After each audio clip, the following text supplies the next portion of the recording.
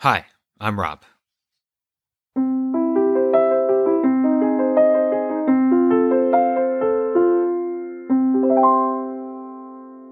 Tale number 13. Donnie wants to see you. I met Donnie while working at what I guess you would call a small warehouse. It was an apparel company. We fulfilled orders and packed boxes for shipping. Donnie was 77 years old. He had started working there because his grandson, his daughter's son, was having health problems, and they needed some extra money. It wasn't long before he was put into more of a supervisor role. He would make our schedule and things like that, and he had a small office, and a lot of times when you would clock in for work, there would either be a note on the time clock or someone might tell you that Donnie wants to see you. So you'd go back to his office and talk to him.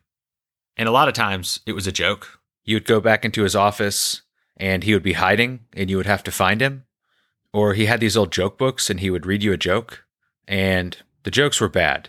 They weren't like dirty. They were bad jokes. But he loved them. And he could not get to the end of a joke without busting out laughing. He would always ruin the punchlines. It could get a little annoying, but it was also wonderful and we loved Donnie. Donnie's actually no longer with us. He died. I have fond memories of him, and the thing I grew to appreciate about Donnie was weird things happened around him, and I like weird things. So I'm going to tell you about 3 of them, and all of them began with Donnie calling me to his office. So one time, I got to work, and there was a note on the time clock that said, Donnie wants to see Rob, and that's me. I walked into his office. He stood up and he said, hey, Rob, I want to show you something. And he turned to the window in his office like he was going to show me something out of his window. I walked over to him and then he leaned in really close to me. He let out this huge burp, like it must have lasted 20 seconds. And he started to smile, but then he burped again. And then the burp kind of morphed into a cough. And he kept coughing and I asked him if he was okay. And he shook his head yes and kind of put his hand up for me to stay back. But he kept coughing. He could not get his breath. And then he fell to his knees. And I tried to move down there again and he held his hand up again. He didn't want me to come near him. And then he put his hand down and so he was on his hands and knees. And he kept coughing. I thought he was about to pass out. And then he just threw up all over the floor. And he sits there and he's catching his breath.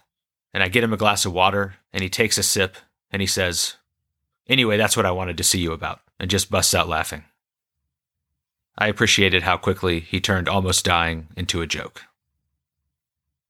The second time he wanted to see me in his office that I have a strong memory of, someone said, Donnie wants to see you. I went back there half expecting a joke, and he said, Robbie, I wanted to ask you about something. Me and my wife were having this argument, and I just wanted to see what you thought.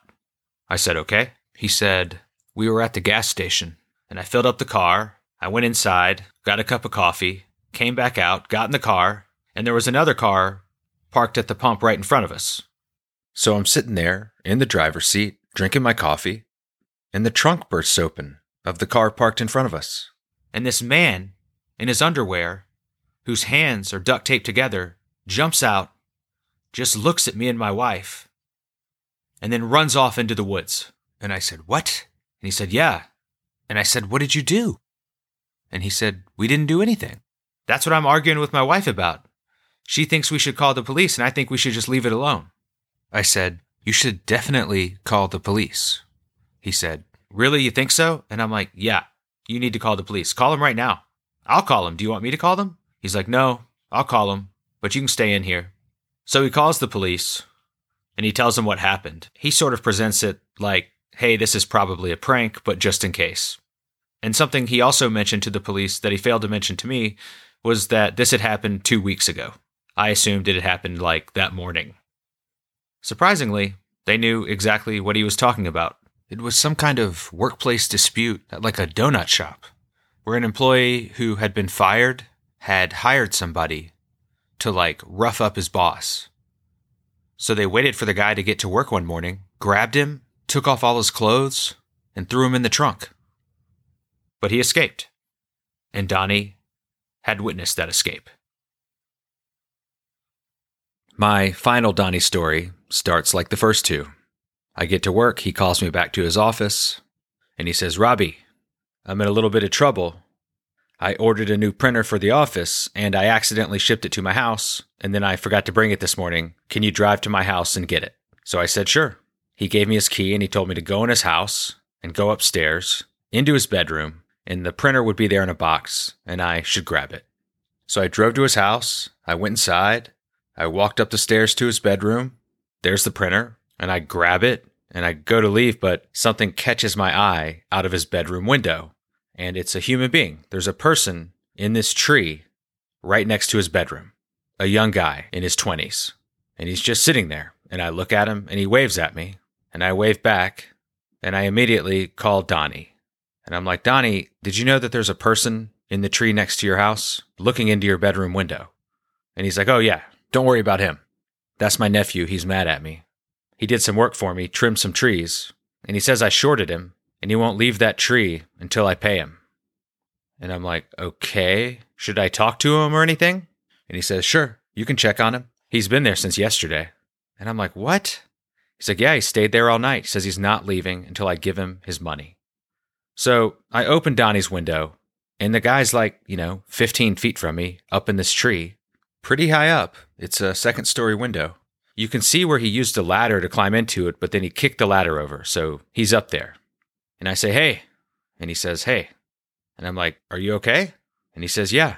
It's like, can I get you anything? I just talked to Donnie. He told me I could check on you. I work with him. And he says, well, you can tell him to pay me my money. And I'm like, okay, I'll tell him that, but I'm not the guy that's going to convince him to give you money. I just work with him. I just wanted to make sure you're okay. Do you need any water or food or anything? And he's like, no, this is like a strike. I'm not going to eat or drink anything. I'm going to climb up in the tree and I'm going to sit here until Donnie pays me. I'm like, okay, I won't tell Donnie. Let me get you some water and let me get you some snacks or something. And you can eat them and you can drink the water and then you can throw the garbage down to me and he'll never know. To Donnie, you'll still be doing whatever you think it is you're doing. And also you don't get dehydrated and die or whatever. And he's like, no, I don't think I'll do that. That feels like cheating. I'm like, nobody will know. And you really at least got to drink some water. And then he thinks about it and he's like, okay, here's what I want. I want a Coke from the gas station, the biggest cup you can get, and then also a bag of Sun Chips. And to me, I was going to get some stuff from Donnie's house, but he wants me to go to the gas station, whatever. So I'm still talking to him through the window. I shut the window. I go to leave the house and he yells to me before I get in my car and I walk over to him and look up. And he says, if they have garden salsa Sun Chips, get me those. Otherwise, any flavor will do. And I say, okay. So I get in my car. I drive to the gas station. I get him a huge Coke. I get him some garden salsa Sun Chips. I had never had garden salsa Sun Chips, and he was so specific with his request, it piqued my curiosity. So I got some for me too. And they're pretty good. I drive back to Donnie's. I put the ladder up against the tree. I take the stuff up to him. He eats, he drinks. He also drinks some water. I get all of his garbage, put it in my car. I promise him again, I will not tell Donnie. And then I head back to the office. I get in the office. There's Donnie. I walk in. I give him the printer. He says, how's my nephew? I'm like, he's fine. He's sitting in a tree outside of your house. And he's like, nothing else? I'm like, no. He's like, there's nothing else you want to tell me? I'm like, no, everything went fine. He says, you weren't going to tell me that my nephew got you to go get him a Coke and some chips? And he smiles a big smile and starts laughing really loud. And I was confused because how did he talk to him? How did he know this? Was there a spy? And then he tells me that it was all a big joke. Like his nephew was staying with him. When he realized I had to go get the printer, he told his nephew to go climb into that tree. And he made up that story. And he was just playing a joke on me. And it was like such a weird joke. So specific. And I think it's the best joke anyone's ever played on me in my life. It was beautifully absurd. And the nephew did a killer job acting. He really sold the story of being mad at his uncle. It's like sometimes it doesn't feel good to have a joke played on you. But in this case, it immediately felt so good. As I mentioned, Donnie's gone. Telling the story makes me think about the possibility that there's someone else out there in the world, like Donnie, putting a lot of thought and effort into playing absurd jokes on people like me. And it makes me hopeful.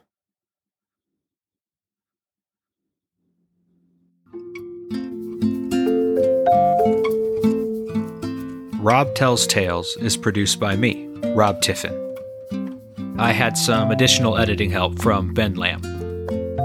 The cover art is by Marcella Johnson. She also came up with the title. The end credits music is by Poddington Bear. You can find us on Instagram, Facebook, and at robtellstales.com. This podcast would have not been possible without Ben, Marcella, and Melanie.